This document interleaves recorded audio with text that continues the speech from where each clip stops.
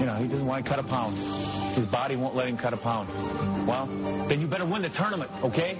That's BS. That's bull crap.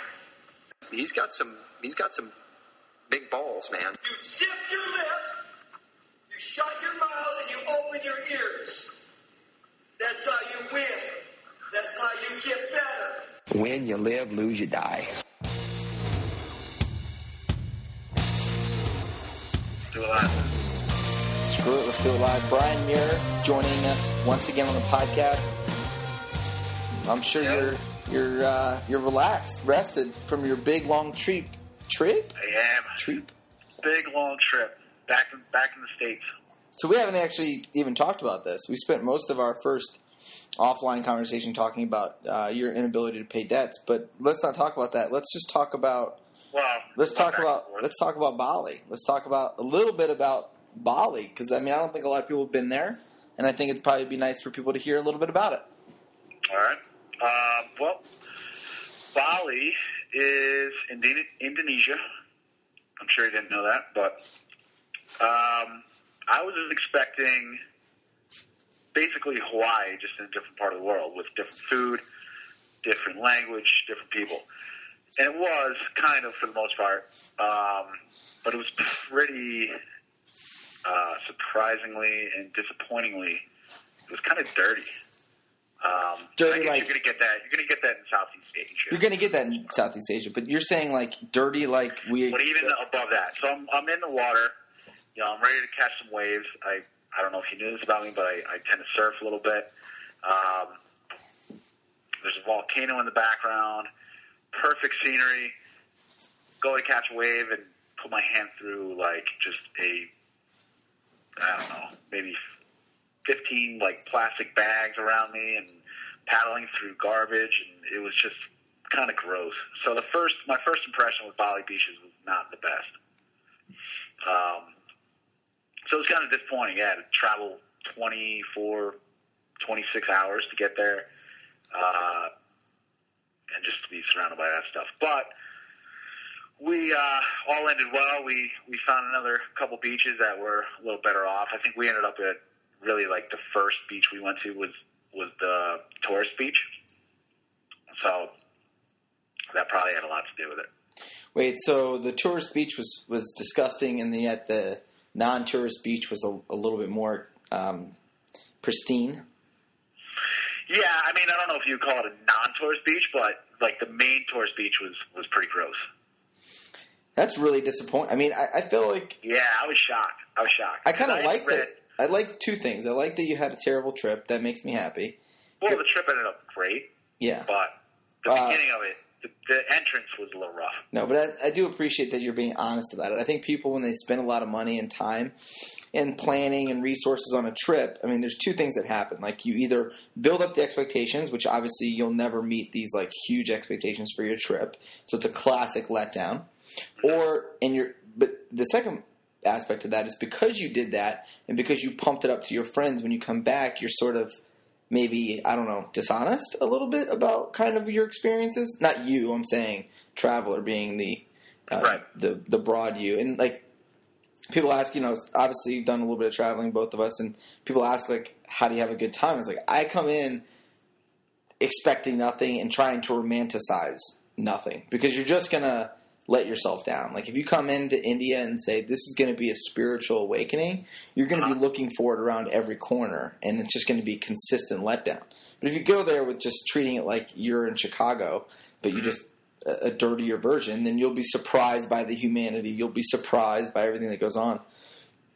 And I talked to a bunch of people. That's why Bali was on my list, because everybody I talked to was like, Bali is unbelievable. It was like there were parts of it that were just sick. Like everything you're looking for, they had it for the most part in some of the spots. But it took a while to like grind it out and find out, where those spots were. And I talked to a couple of people, and I feel like I could put together a pretty good trip to Bali now after kind of trial and error through it. But yeah, I don't know. I felt like some of the people I talked to could have done a better job of like, stay away from here, go here. One of those guys is Brandon Buckley, by the way. So if he's listening, he owes me something, maybe some sprints. Why did he completely let you down?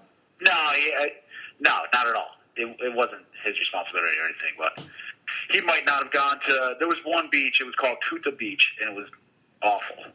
So maybe he didn't even go there, so he couldn't speak to steer Right. from that spot. But so whatever. First 2 days were a little rough. After that, we found some beaches that were down south that you had to kind of take a ride to, and that was pretty much everything you expected to be. Big waves,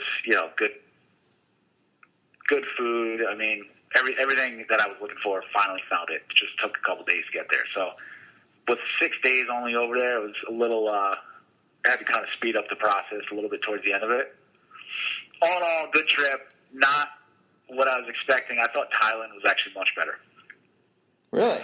Yeah. That's your native land. It's my native land. And I haven't been back in 7 years, so I was kind of looking forward to going back and seeing what it was like. And the beaches down south in Thailand are still the best beaches I've ever been to. They're incredible.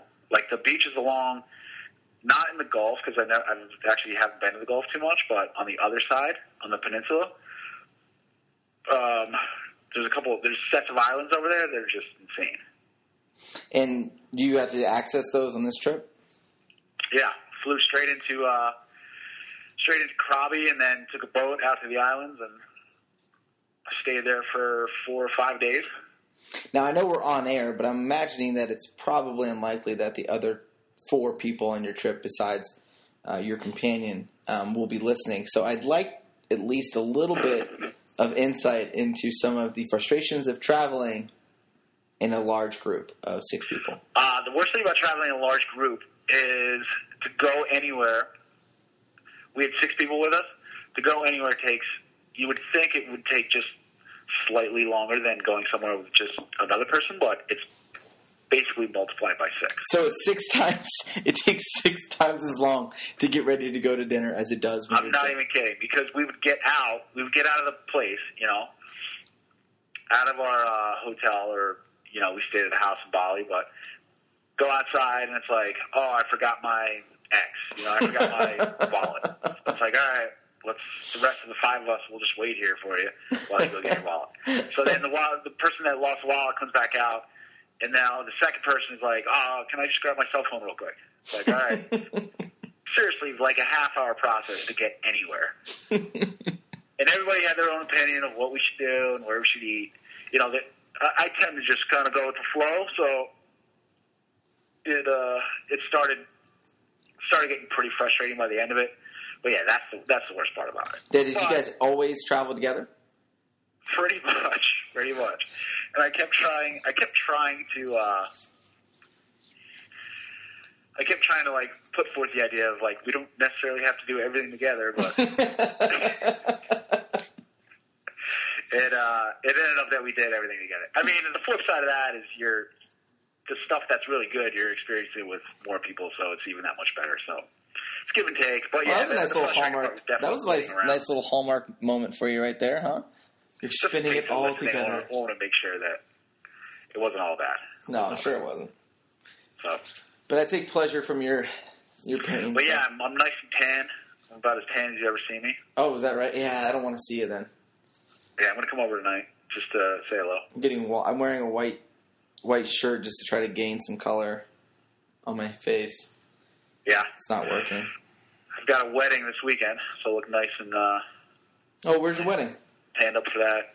New Jersey. Oh, I know. Yeah, I know.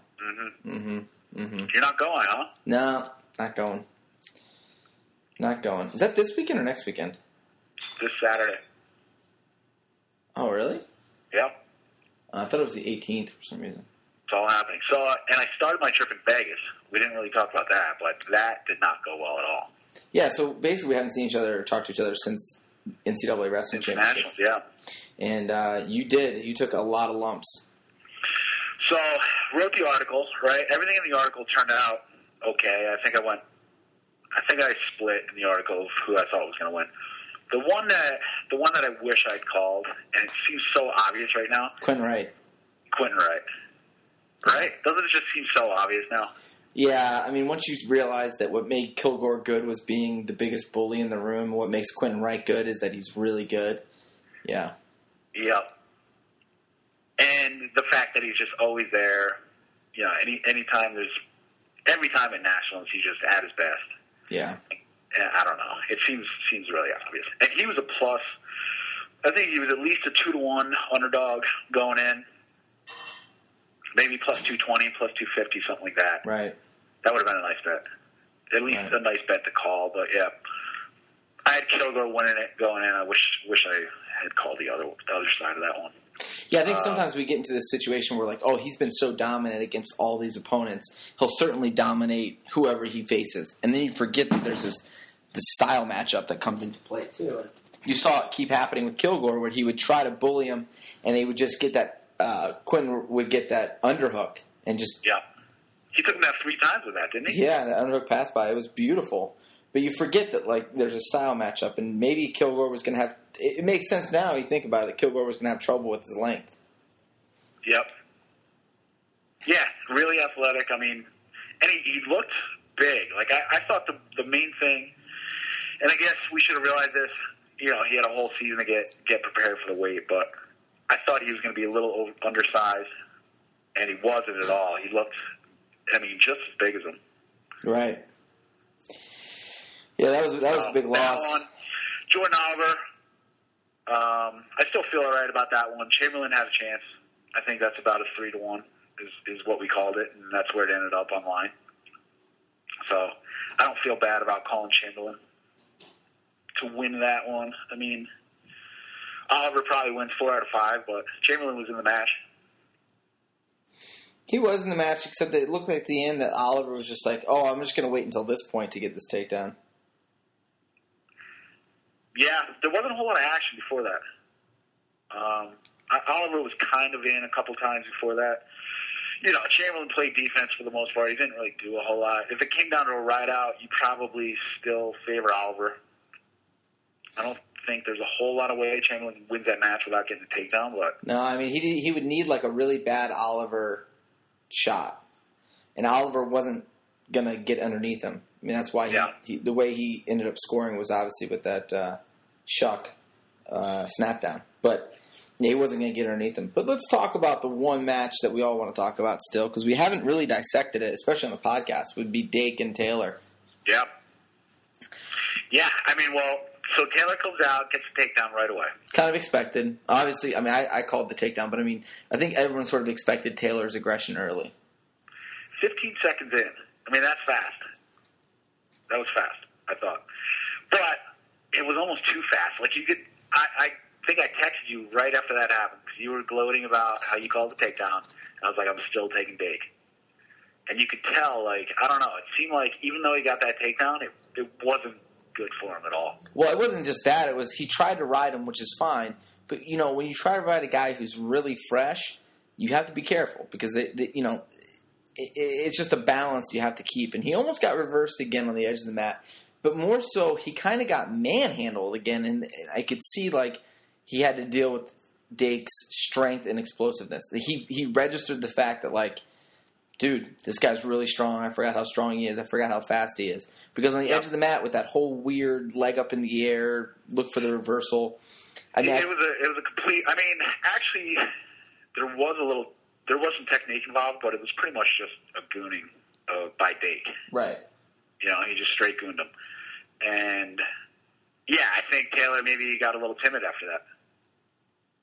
Oh, he definitely did.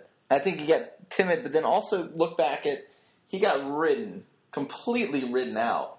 Yeah. But more disturbing was the fact that he got in on that beautiful low leg single to Dake's right leg, had his head in the knee, bent Dake's knee, was coming around to finish, and then basically Dake just said, I'm taking my leg back.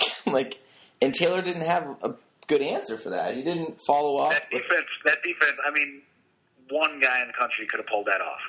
The defense of that second shot. Right. That's the thing. It's like, how does he not come into a situation where he can do better? Like, you're a very big time wrestler. You should be able to follow up that shot with something that was a little bit more productive. Yeah. Well, they went out of bounds at that point too. Well, yeah. Yeah. The thing that was really surprising to me was the takedown that Dake got. It seemed like, I don't know, it just didn't seem like Taylor had his usual defense. Like, No.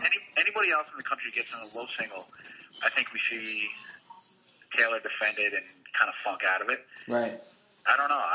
Maybe it was what Dake was doing offensively that kind of stopped that, but I thought Taylor would have had a little more of a fight there. Yeah, I mean that's a classic finish, right? We've done all that finish before, and Dake Right. Dake wasn't. I don't think Dake was out of his element. I think when he got into that position, he was so calm, and the way he shook him down, so easy, trapped the leg. But you're right, like Taylor didn't give that second scramble. Basically, He didn't try to skank roll him or anything. He just kind of grabbed his foot a little bit. I mean, Dake did a good job, obviously, of hiding his feet. But yeah, I thought he was gonna at least try to funk him out there a little bit. Right. And it didn't happen. So then, whatever, goes to the second period. Dake, that was the only shot he took of the match. The only one he needed. And if you look back at all their matches, I mean, I think Dake has maybe 2 or 3 shots in all of them. 2 or 3 meaningful shots. Yeah. Oh. He doesn't do a lot, but when he does, he scores it, right? Yep. Then rides him out, gets the running time point. So then, end of the match, Taylor finally gets out. He's got about 20 seconds left. Finally he starts going after him like you would normally see David Taylor go after a guy, and gets a stalling call and a stalling point, which cost me that stalling call with 3 seconds left. God, I mean, I don't know if I can throw a number out there, but it cost me some money. Oh my God, it's so incredible. Cost me some money for sure, and that pretty much sums up my weekend in Vegas. That happened 10 times, different situations. So stall call there cost me. That's the difference between up and down quite a bit. The Ramos non 2-point backs there. Oh man, you really gonna bring that? That You think that was 2? I think it was 2. Yeah, You I do think it not. was definitely 2. You don't? Really? No, I think it would have been kind of a quick call. I mean, you have to call the takedown before you just start calling back points. He had the cradle locked up. No, he didn't. Yeah. Oh, he did, but not at first. Like he needed to lock his hands. He got his hands locked. Got the guy actually. If you look at the video, the guy gave the 2 really quickly, and immediately started counting. He was only in that position. He went from like flat on his belly or like sort of scrambling to right on his back. Yeah. And he was only there for maybe 2.5 seconds. So you say that 1 second for the takedown and then a second, and then before he got the second call. I don't know. I thought it was a good call. It was close. It could have gone either way. I really thought they would have given it to him, especially in Iowa. But he still would have lost, right? Well, yeah. I mean, if you look at it as the match is the same exact match, then yeah, he still loses by 1 point. But that changes the whole dynamic of the match. I mean, at that point, he just needs a takedown, whereas at the end of the match, he needed takedown and backs. Yeah. So, yeah, I mean, that's the argument, is that he's still going to lose with those 2 points, but it also changes the whole match from that point on. Sure, Brian. Whatever makes you sleep at night, bud. Well, point of the story is a couple bad beats, but you live to fight another day. I just find it fascinating that our gambling professional, not so much. I had a great year. Let's not discount the year.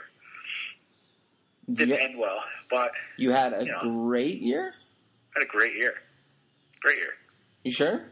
Mm-hmm. Talk to me honestly. Do you feel like you did a good job here at the end? As far as what? Did you do a good job winning when you needed to win?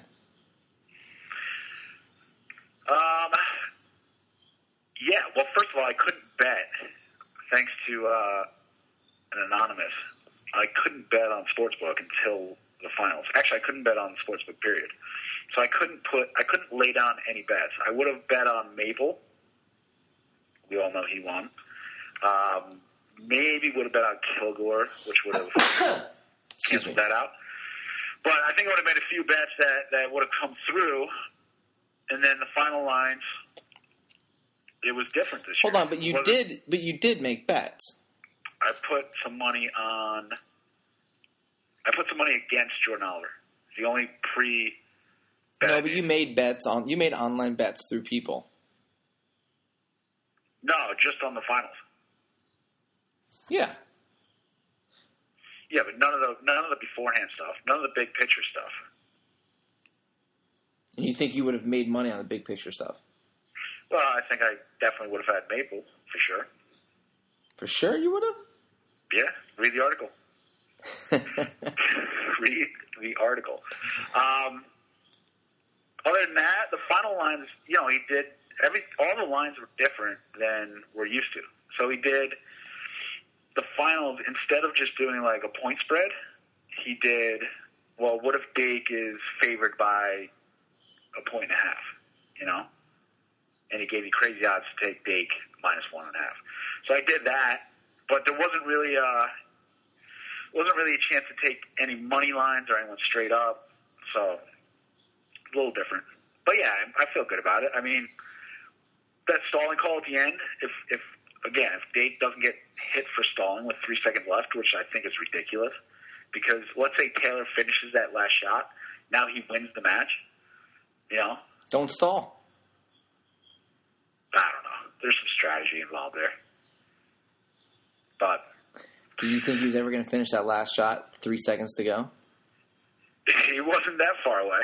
From it. True. So you got to look at the big picture. You can't just take a snapshot of one day. It's a career.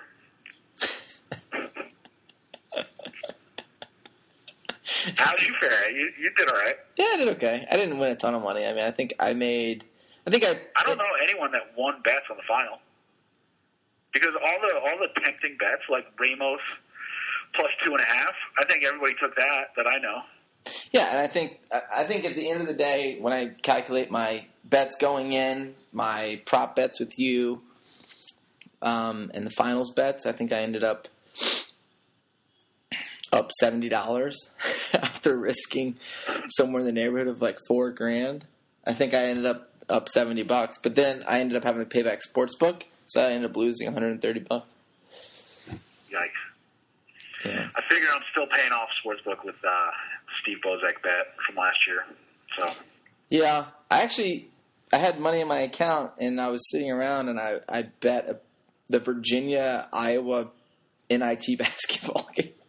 I was sitting there. I was like, oh, the point total is whatever, 198 or 100 and some odd points. I'm like, it'll be less, and I just put whatever it was, and I made $50. And I was like, this is how they get you, because now you have this big money on there, and you're just kind of bored. Now it's on there. What are you going to do with it? You're going to take off $50? No, you're going to keep it going. Exactly. Betting is dangerous. So, gambling is a disease, people. I lost money. I lost money on blackjack. I lost money on poker. I lost money on roulette. And I lost money on wrestling. So if I can't win money on wrestling, where am I going to win money? So just at the end, I threw just a flyer bet on basketball, thinking maybe my luck would turn, and just lost huge. Just lost my money. Oh, so I don't know if you feel comfortable talking about this, although I hope you do. From March 19th to April 7th, when you returned home, the amount of money that is no longer in your bank account. I'm not going to get into specifics for sure. Just because my mom probably listens, and it would scare her. I'm so happy right now. I think that's called Schadenfreude, but I'm sorry, man. That's tough go for you. What are you gonna do? Win some, you lose some. I mean, like I said, last year I won money on Bozak, which was huge. I won money on Logan Stever, which was huge. So paying you with your money. Yeah. So So what, so we're just going to kind of freestyle here, keep going. I just kind of want to see what's your impression of the developments thus far with the IOC. What have you? So you're a wrestling fan. You're scanning Facebook. What do you know that is happening, and how are you being engaged? I've been out of the whole game for a little while. I haven't really had internet access, but I don't know. Trying to keep up with the articles. A lot of it is pointing towards Novogratz and what he's been doing. As far as like Facebook, social networks, every wrestling-related personality is posting stuff every day. Just letting people be aware that the fight is still being fought. So, do you think there's a fatigue? No, not really. I just don't think everyone knows, like, all right, here's step one, here's step two, this is where we're going, this is, like, the date that's, a lot of people that follow it closely know the dates. I certainly don't. But there's not a whole lot of direction, I don't think. Doesn't seem like. At least by the general public. Just people know it's still going on. I think Nationals was probably the best thing. The timing of Nationals and Dake doing what he did, probably the best thing that could have happened to it so far, and then you take that press and try to spin it, towards let's get wrestling back in the Olympics. So yeah, but I mean, I think everybody walked out of that. I think a lot of people walked out of the NCAAs and was like, well, what happened? Why didn't we see anything? Why wasn't there a bigger push made? I mean, obviously Robles was on the announcing booth and was able to get some notes in there, and then they interviewed Bubba Jenkins. But, that's interviewing a professional fighter and a guy who doesn't wrestle anymore. And I'm not saying that there had to be more done, but I think a lot of people, maybe not a lot of people, but I do feel like there was some number of people who were just kind of wondering what the hell just happened. Was there not more outreach? Like, what do we do? You said. I mean, that's the question. Is what do you do? Exactly. So what are we trying to do? In some ways, we're being told that there is nothing that we can do because it's basically the IOC and it's going to come down to a couple of lobbyists and whatever. And on the other side, we're being told to sign up at keepwrestlingintheolympics.com, pay $1 or $2, and be part of the movement. But I think a lot of people are confused that, there was a press release that mentioned where the money was going, but I think a lot of people don't know what that means. Like when they say $800,000 for PR, well, what does that translate to? And the answer is it translates into stories on, azcentral.com about Cejudo, or it translates into a Vanity Fair article about Baldwin. So then the question becomes, is that going to get wrestling back in the Olympics? Right. Yeah, I think there's not a whole lot of clarity of like where the money's going and where it needs to go. Yeah. Yeah. It's interesting today. We found out that the Iranians are going to come to America. They're leaving on the 11th. They get here on the they wrestle on the 16th. So, that's obviously a big opportunity. To create a ton of fanfare, ton of press. I mean, that's going to be a bunch of press, but Wait, is that so? Where is that? Is that back in New York? Yeah, Grand Central Station. Yeah, so that's huge. That's huge. But how do you take the hype and the press around it and turn it into something positive to get the IOC to make a decision in our way? Right. So, what do you react to more? Do you react to factual evidence, or do you react to emotion? What's the answer is emotion. You answer to emotion, and I think it's a great event. I think it's going to raise interest. It might raise some money, and it might make some people. But I'm not saying quite where there's emotion attached. I think some people are already offering the idea, and one of them's. It's a good idea in some ways because you want to sell it to the public, but they're like, we got to make sure we make it like us versus the Iranians, like it was us versus the Russians in the 80s and all this other stuff, and we got to hype it, us versus them, good versus evil, and I think maybe that's a little misguided because really what we want to do is show unity and strength and brotherhood and camaraderie, and how wrestling can instill these values in you that you can perform nonviolent conflict resolution and be friends and basically, Sure. that this is a huge Yeah, on event. one hand, you're trying to promote it and get as much volume as you can, but on the other hand, you're still trying to show the merits of wrestling overall. Yeah, you don't want kind of conflicting ideas there. you don't want to sell it so much to where everyone's screaming like USA, get the hell out of here, bro. Like it's already in New York, New Jersey. It's a scary, hyper masculine crowd. What are we?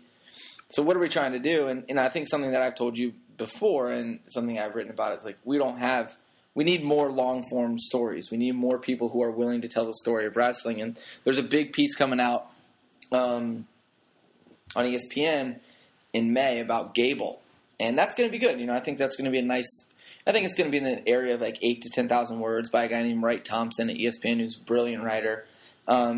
It's going to be incredible. But in the meantime, that's one long form story that's going to hit like right before the May decision. But does the international now we're going to connect with that? We're going to create interest around that. That's going to do something for us. But does that do anything to affect the decisions of the IOC? Yeah. I mean, it seems like the IOC has come out now and made a couple responses, or at least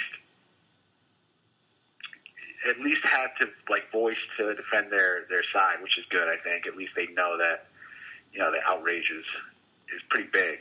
I don't know if they've ever had to do that before with another sport they cut, but I mean, there's definitely pushback against baseball and softball when those were cut, but at the same time, those were due to lack of interest. I mean, that's a pretty major blow, when someone's just like, look, not a lot of people play baseball. I mean, a couple of Asian countries, some Latin American places, but on the whole, there's not a lot of good competition. People aren't watching. It's extraordinarily expensive, Yeah.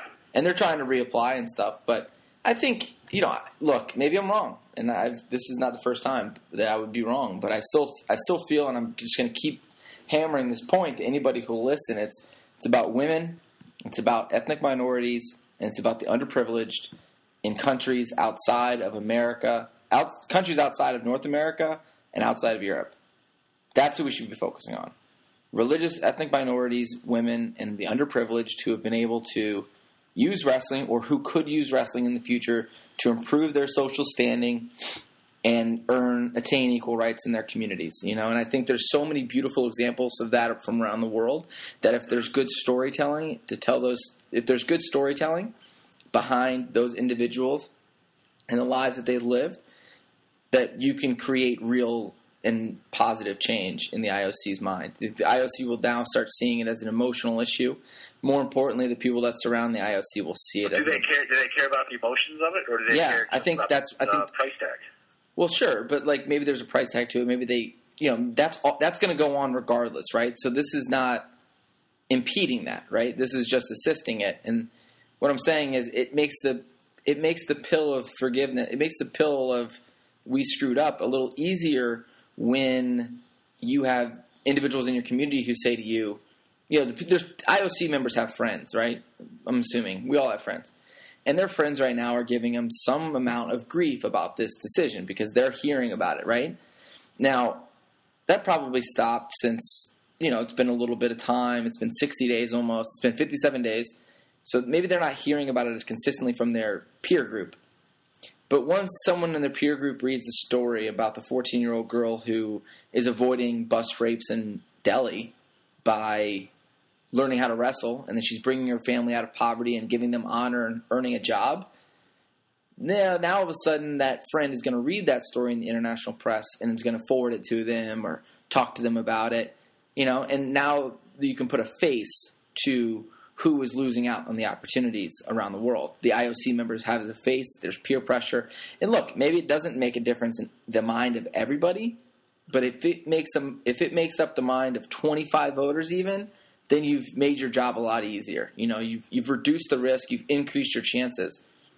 And right now, I just think we're stuck in a rut, and people aren't making those decisions. They aren't attacking those angles.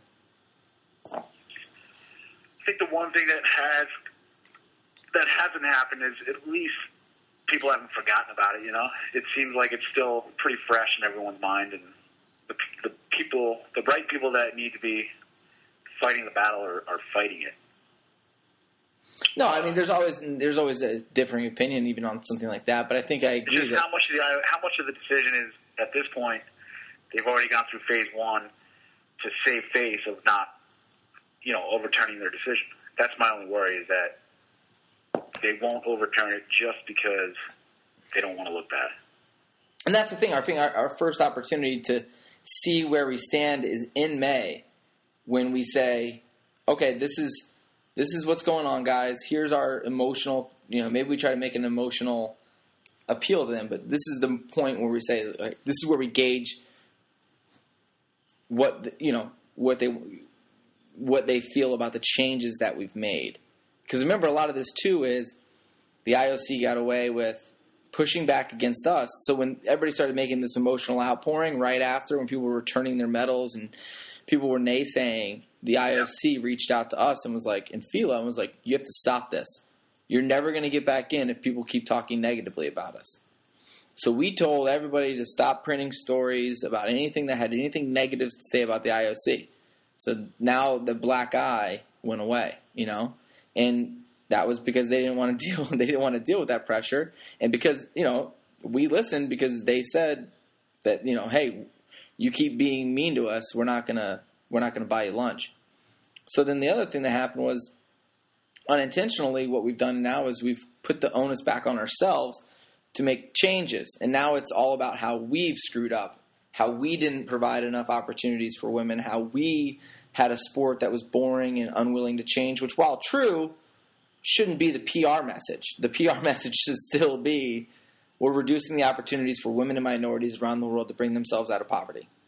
I mean, I just don't, I think that's the Olympic message. Yeah, I mean, I would agree. I think we've at least shown that wrestling is far-reaching. It's not a sport that's confined to even 10 countries, as most of the sports are. Yeah, the 26 countries. Everybody's got a representative for the most part. Some of the numbers that came out show that wrestling is, it belongs. It's one of the core sports of the Olympics from the get-go. So I think it'd be cool. I think maybe the solution where everyone saves face and it all works out is you just take judo, instead of making judo a sport, you just make it grappling, and you make judo one of the disciplines or one of the events, and wrestling is an event, and you just keep working down from that one core sport, Like the idea that judo would be a sport but that wrestling isn't, right, is one of the more offensive places, because judo is wrestling. It's just I know people don't think of it that way, but it is. It's a grappling art. You're grabbing another human. There's no difference. Maybe there's a difference in outfit, but it's the same sport in so many ways. So I just think it's foolish that they made these types of decisions. Well, to package it up that way, then judo would have to kind of say that, all right, we're going to fight this battle with wrestling at this point. Which, why would they? No, but I mean, I'm just saying, like, the IOC can save face. They can do whatever they want, They can just come in and say, all right, we think wrestling should stay, and we don't know that we want to necessarily restrict everyone else's access. So maybe in the May meetings they say, like, we're recommending that, wrestling get put in as an event underneath judo. Now, that might not be something that's even possible, but I think when you deal with an independent board of 15 people who have shown that they're pretty much outside of laws, so there's nobody that they have to answer to, then why wouldn't they be able to do that, There's no it's not we're not dealing with parliamentary procedure. They're not following Robert's rules of parliamentary procedure. These are just people that are formed together, and they'll make people at the August or at the September vote, if people don't vote, it's not, you don't vote yes or no for the recommendations to cut wrestling and have 25 core sports. You don't vote yes or no. It's either yes or abstain. And then, so basically there's 114 members. Once they get to 58 yeses, they win, right? So if say 70 people abstain and they can't get to that number, Roger doesn't give up. He just calls another vote immediately. And if he doesn't get it, he just calls another vote immediately. So it is going to pass at some point. He's not going to let it not pass. And when is that? That is in September. But to even be recommended, we would need to be a provisional sport, which is happening in May. And that's in Russia in May, right? Yeah. Are you still planning on going out? I'd like to have at that point made a couple of trips to a couple of different places. My Iranian visa is being processed currently. Is that right? Yeah, I mean, I don't know if I'm going to get it. I had to fill out a journalist visa, so I don't know if I'm going to get it. But if I do, then I'm going to go there as a member of Wrestling Roots. And I mean, I'm obviously, as a journalist, working with different magazines on some different story ideas. But I think, as much as I complain about stuff, I think between the Wrestling Roots Foundation and I have the access to do things, I just don't. I want to make sure that I have people behind me who can work on distribution, So you got to think that the Russian vote is going to have a pretty good turnout. It's the same weekend in the same city as Russian Nationals. Are you serious? Yeah. That is incredible. Isn't that incredible? Oh, man. That is a trip worth taking for sure. It seems like it's almost like a can't miss kind of thing. Like, we need to go because it would be an incredible experience just to watch that unfold. So didn't the Russian Nationals, wasn't there a riot last year just on like a blown call? Yeah, no, it was a total work. It was a total job. It was the Saitiev kind of. Yeah, Saitiev, the guy. They wanted Sargush against Saitiev in the finals. Sargush basically so lost. No matter what happened, they were going to slide him in there. There was huge banners all around the city, and then Saitiev basically lost in the semis, but they didn't give the call. And then, how do you say it? Butrayev? He got into a fist fight with a bunch of Chechens. That's right. Or not Chechens, Dagestanis. You could see some pissed off people there. But then that's the thing, is they don't want that either because... No, that's not what you want at all. But I don't know. I'm just wondering what the next step is to... It just seems like too delicate of a situation to... there's some good movement behind it. Obviously a big outrage, but how do you transition that into something that's going to be... effective at changing anyone's mind that counts. That's what I'm saying. I just think there needs to be a little bit more the emotional appeal. Not emotions, not like rage. What do you think they should have done? You think they should have just handed Dake the mic afterwards and been like, all right, tell us why? At NCAA's, there's a lot of creative people, I think, that aren't having their voices met. I think a lot of the way the structure works in the organization right now is they're going out to outside PR firms, and PR firms are working the angles they're traditionally used to working, and this is a completely unique angle. I mean, if you ask people inside if you ask young creative people how they would solve this problem, I think it would be a totally different conversation than what you're going to probably get from, as we discussed, like what we're going to get in Grand Central, which is we're going to get a couple of one-day news stories, radio, television appearances. You're going to have the preview articles that are going to come out 2 days before. You're going to get the event articles that come out the day after, and that's it. And, there's going to be maybe one more, but that'll probably be it. They're going to get shared on Facebook for 2 or 3 days, and then it'll be the next thing. And then, I think actually they're going to go to L.A. There'll be a significant drop-off once it gets to L.A. on coverage. It'll be more regional-based coverage. It'll be West Coast coverage. And then it'll just be old hat, It'll just be something that happened in May, and then it doesn't matter anymore. Does that make sense? Yeah, no, definitely. And that's what I'm saying. It's good at least that hasn't happened yet, I think that happens with everything we've done. I think with NCAA's even, there was only a one-day... It's an event. It's a one-day news story. It's a 2-day news story. And we don't have a lot of things in the works that are going to come out in May, right before Russia Nationals. We have one thing in the works, I think. And then what about all the stuff that you need to be doing to put in, big-time projects that could come out in September right before that? I get a question. So let's say it gets past everything it needs to get past, this cycle to not be put in. Do they have a chance in 2016 or 2017 to put it back in as a provisional? I think they have an opportunity immediately in 2014 to get it put back in a way. Because there's going to be a new president in 2014. Mm-hmm. So Roger has his 25-core sports idea, which will get passed. Wrestling may or may not be put in as a provisional sport. But the next year, in 2014, if, say, like, nothing happened, like we screwed up, they could still... You know how they're thinking about adding events to 2016 Olympics right now? Yep. They're thinking about adding BMX. They're thinking about adding swimming events, and they're thinking about adding... whatchamacallit events? Basketball. They're adding 3-on-3 basketball. They're thinking about adding all these things. So what we talked about with judo could happen. Maybe they'll reconstitute in 2014. 2015 they'll add... I'm sorry. Yeah, in 2015 they'll add events for the 2020 games. They'll reconstitute how everything works. Or maybe it happens in 2000. What about jiu-jitsu? BJJ? I don't think so. I mean, I just think it would be a worse battle than you're fighting with wrestling because they just see two people rolling around on the ground and then suddenly someone passes out. But I think... I just wonder if in Brazil they would have any sort of... The IBJJF wouldn't deal with it. They wouldn't... They didn't submit a proposal. Because they don't want to give up the power and the money that they have currently around the world. So if you were to make a bet, right now whether or not wrestling is in 2020, not the popular answer, but your personal feeling, what would you say? I'm 100% 50-50.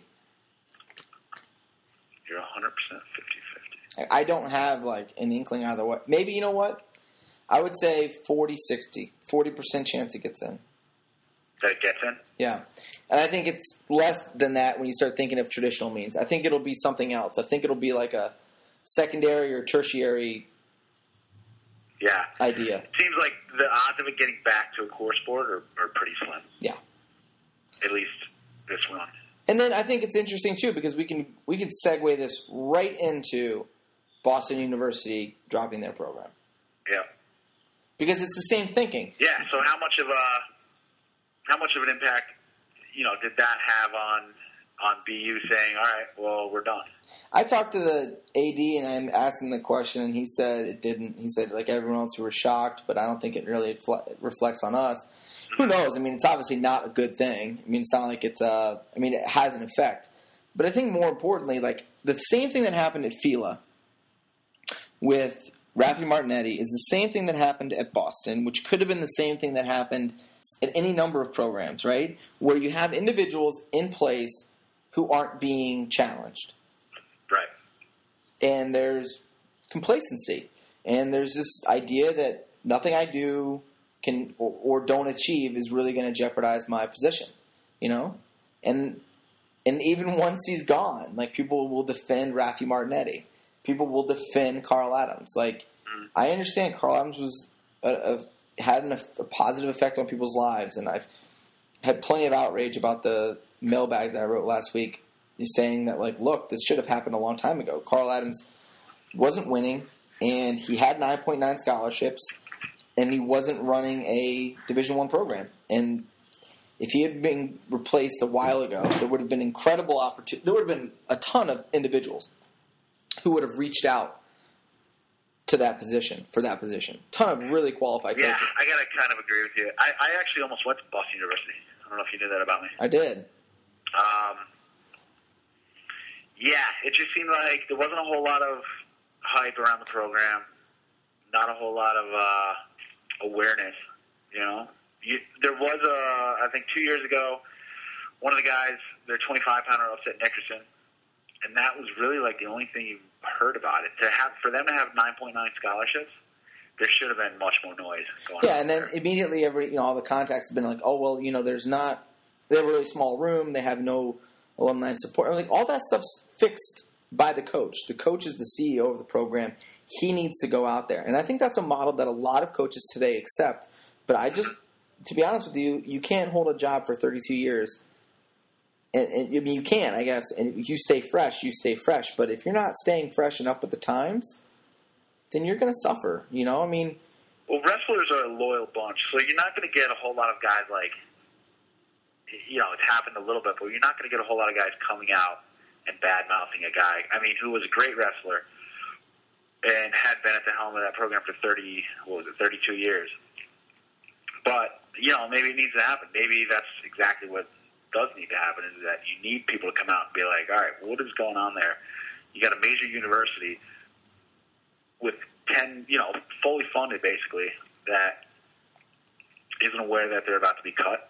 That was the shocking part. I had no idea. It's like, wait, you had no idea? You've been, if they're not improving your facilities, you need to take a look around and be like, wait, it's like... You've got to be at least in contact with the administration and keep checks on... In this day and age, wrestling programs being cut every year. There's 2 or 3 that go by the wayside. So if you're sitting at the table and you aware can't... that it's a possibility. If you're sitting at the table and you can't point out the sucker at the table... Guess what? You're the sucker. And, yeah, it's really just going to be one of those ideas of... Yeah, and Carl Adams is a great guy, I'm sure, and great wrestler, but, yeah... Wrestling can't... The thing is, wrestling hasn't adopted. We've been losing programs at, like, such a clip, and now we have the answer. We understand how to do it, We got it. We know the formula. Alumni donation, fan raising, social media, networking, the coach CEO. That model been proven again and again. Now it's about making sure that holding these coaches accountable for doing it. And if you think for 1 second that Randy Stoudemire at Pittsburgh wasn't a direct result of the alumni... That's exactly what I thought. As soon as I saw that story, that's the first thought I had. Stoudemire is 48 times more successful. Or no. Probably 30 times more successful as a coach than Carl Adams. Mm-hmm. He's done everything right, but, he's been coaching for 35 years, and he's done a great job with that program over time, but, he was trending downwards. And, okay, so let's get the guy in there.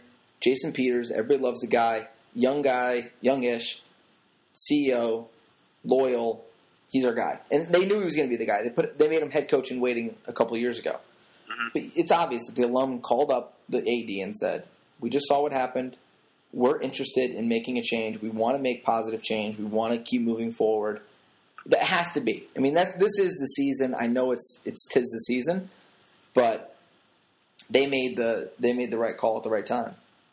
There's a couple more schools. Sure, there's always a couple more schools that can make those changes, and I think it's a matter of finding them and being able to call them out. Yeah. So what is the process, though? How do you do that without pissing some people off? That's me. That's my job in the media. That's Jason Bryant's job. Yeah, no, you're right. You're right. I think my problem, maybe not me, but maybe the problem is... It comes down to, program by program. Like, what's important to one program might not be necessarily important to another, or, like, the priorities might be shifted a little bit. So, like, small schools, maybe you get a few fans in there. You don't necessarily have to win. But I think a school like Boston University, you got to show some wins. You got to show some success. They're not in a huge conference, so they have the ability to get some guys to nationals. And I don't know what their numbers were this year, but I'm sure you do. Which one? I don't know how many guys they brought to nationals this year. 3. 3 guys. So Nefer, they brought 3 guys. I don't know. If we want to keep speaking plainly, this is exactly what was going on in Virginia right before, Lenny left. Mm-hmm. We know, we've seen it firsthand. It's not like this is a surprise. Right. Lenny was trending downwards, and the administration was pouring money in. We had a lot of great alumni support. A lot of it was because of him. He did great things to build the room. He did all the CEO stuff, and then it became a matter of, all right, we got to win too, and that wasn't happening at the clip that he liked, and the conference was getting better, and he made a decision that it was time for himself, that he wanted to go do other stuff, and he saw the writing on the wall, and dude is happy as a pig in shit right now. I mean, we both love Lenny, and you can't look at his life and be like on Facebook or whatever and be like, man, he made a bad choice. I mean, that guy is all smiles. He's raising his family. Yeah, sure. He's hanging out with his best friend. I mean, that's the life you want to live. I mean, in some ways, like I think there's coaches out there, just like there's people who are employed at certain jobs who would love to be fired or who would benefit from stepping down. There's coaches out there. There's enough young guys out there that I mean, I actually thought Sean Gray was at Boston University. He was for a while, but then he left. And it seemed like he was doing a good job. I mean, I thought so too. He had some buzz around the program, for a year or two. Well, that was the thing. They didn't have They didn't have money for assistant coaches. They didn't have money for to improve facilities, and that became like everyone's battle cry. When after it happened, it was like. And then the other one, which is really annoying, and I'm sorry for anybody who wrote me and said this, but if anybody wrote me and said that they graduated 100% of the wrestlers, I don't know how little I could care about that. You're supposed to graduate from college. And it's not like and by the way, it's not like we have an epidemic of schools who don't graduate their wrestlers. This isn't basketball. Every program out there is graduating somewhere between 95 and 100% of the wrestlers. That's fine. If you want to talk about your academic standing, I get your point, But Boston wasn't in the top 30 for the last 5 years in academic standing. So I don't mean to sit here and, you don't want to grave stomp, and it's a fine line. But I think it's frustrating for people who love wrestling to see another program dropped when there was money and opportunity available and it wasn't seized. To finish up with the point about firing people, that's the old Jack Welch GE model. The bottom 10% should be culled. You should get rid of them, And in wrestling, that might mean 7 to 8 coaches a year. Let's call it 4. Let's call it 5%. But there's 4 coaches every year, every other year, who could use a change, Yeah, I agree. And even if it's, like you said, even if it's not being dismissed from the program, at least put it in a different role, like a CEO role, and then you got a CEO, and then you have a head coach. Yeah, at least guys who can make the change. Look, we don't need to put any more pressure on Joe McFarland at Michigan, right? They had no All-Americans, right? Mm-hmm. If he doesn't... Did Massa? I think Massa might have, or no? No, I don't think he did. Okay. You have no All-Americans. You had a bad year, okay? There's no more pressure that needs to be put on that guy, right? They're not going to drop the program. They have a freestanding facility. He's got every possible accoutrement that he could ever want, right? Mm-hmm. And he's got to get the job done. He's just got to get the job done. So, yeah, we can call him out. He's a have who probably should be called out. But there's also the have-nots. That's who. It's a weird structure for wrestling because our media actually needs to turn onto and attack the have-nots. The people like VMI or the people, who have a program but haven't really produced. They don't have everything that all the other programs have. But those are the people we need to draw attention to so that we can get interest built in their programs. And if the coaches need to be changed, and I'm not saying Trudgeon does, then we need, that's the teams we need to be talking about, not Michigan and Michigan State. Michigan State's not going to drop their wrestling program. I just said that, and they're going to do it now. Watch. But Michigan State's not going to drop the wrestling program. They like Minkle for whatever reason. I think he knows. There's a handful of programs that you're not surprised to hear them being dropped. Boston University was not surprising. Not at all. Not for the coach to say he's surprised, I get he's got to kind of say that, but I don't know. There had to be some warning signs. Yeah, there's the fact that they built a $30 million athletic facility that can, ahead of the time, be proactive about it and donate some money to get some better facilities there. I mean, yeah, that's part of the job. Part of the job is you got to get some.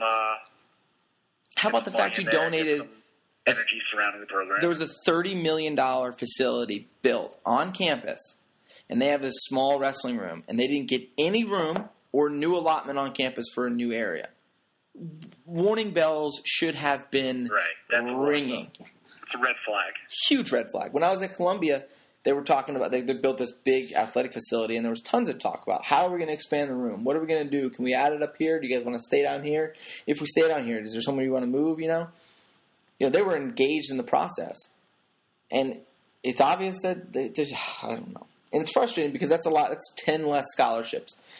That's 40. You can think of that as 400 less wrestlers or 4,000 less wrestlers who are going to be able to seek out that opportunity to go to college. Not that, I know it's only 10 more guys or 20 more guys who get to go, but it's this whole aspirations. We aspire to go to college and wrestle.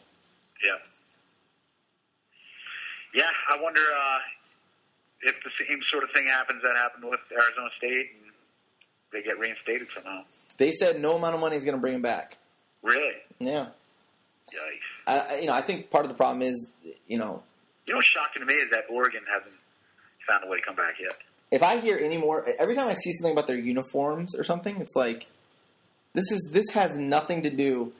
That's the other thing too. It's like, well, if you're really Oregon is a front for Nike to sell gear, right? So why doesn't Nike just, go out there and put out a wrestling team and add some women? Like, the PR for that would be huge. That would sell. That would make your money back. The cost of 2 football uniform changes could probably fund the wrestling program for a year. Yeah, and it was a good wrestling program. Yeah, Webster. What's his name? Shane Webster. Shane Webster. Wrestled him. Did you?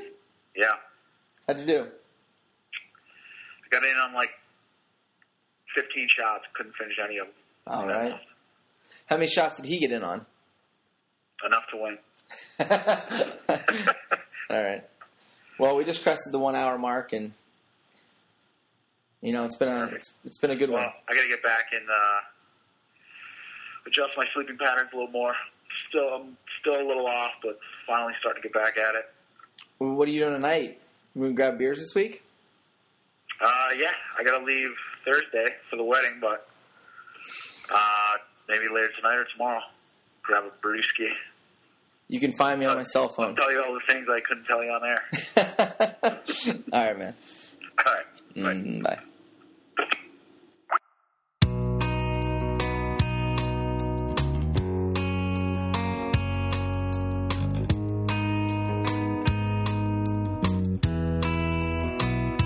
Well, I don't have as many friends because I'm not as pretty as I was.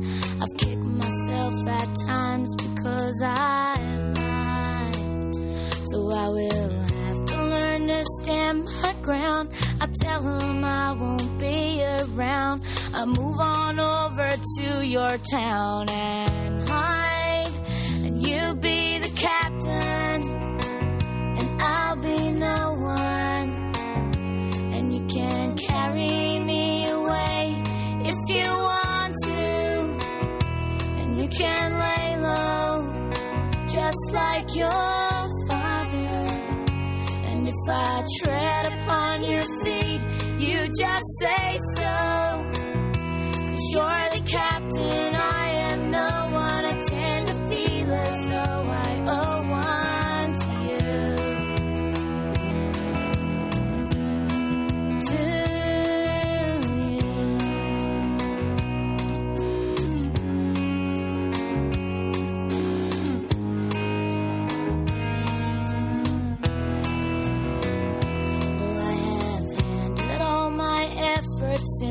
Searched here for my second wind. Is there somewhere here to let me in? I asked.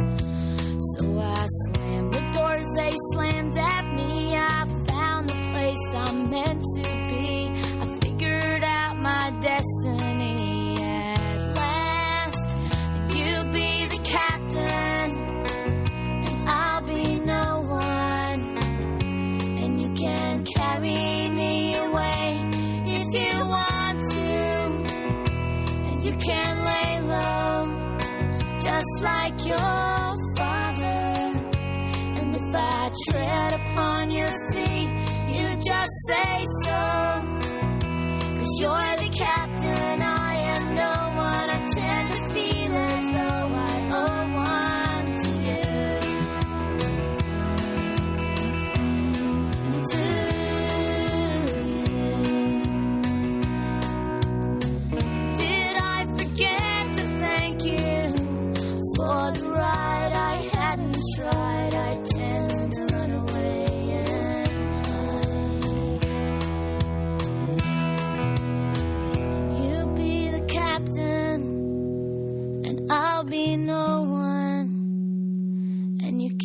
carry me away if you want to.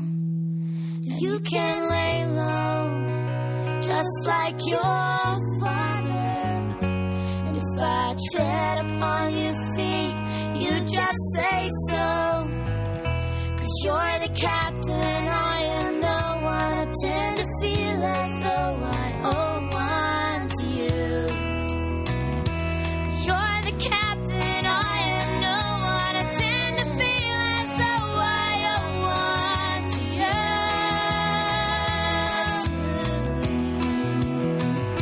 'Cause you're the captain, and I am no one, and I owe one to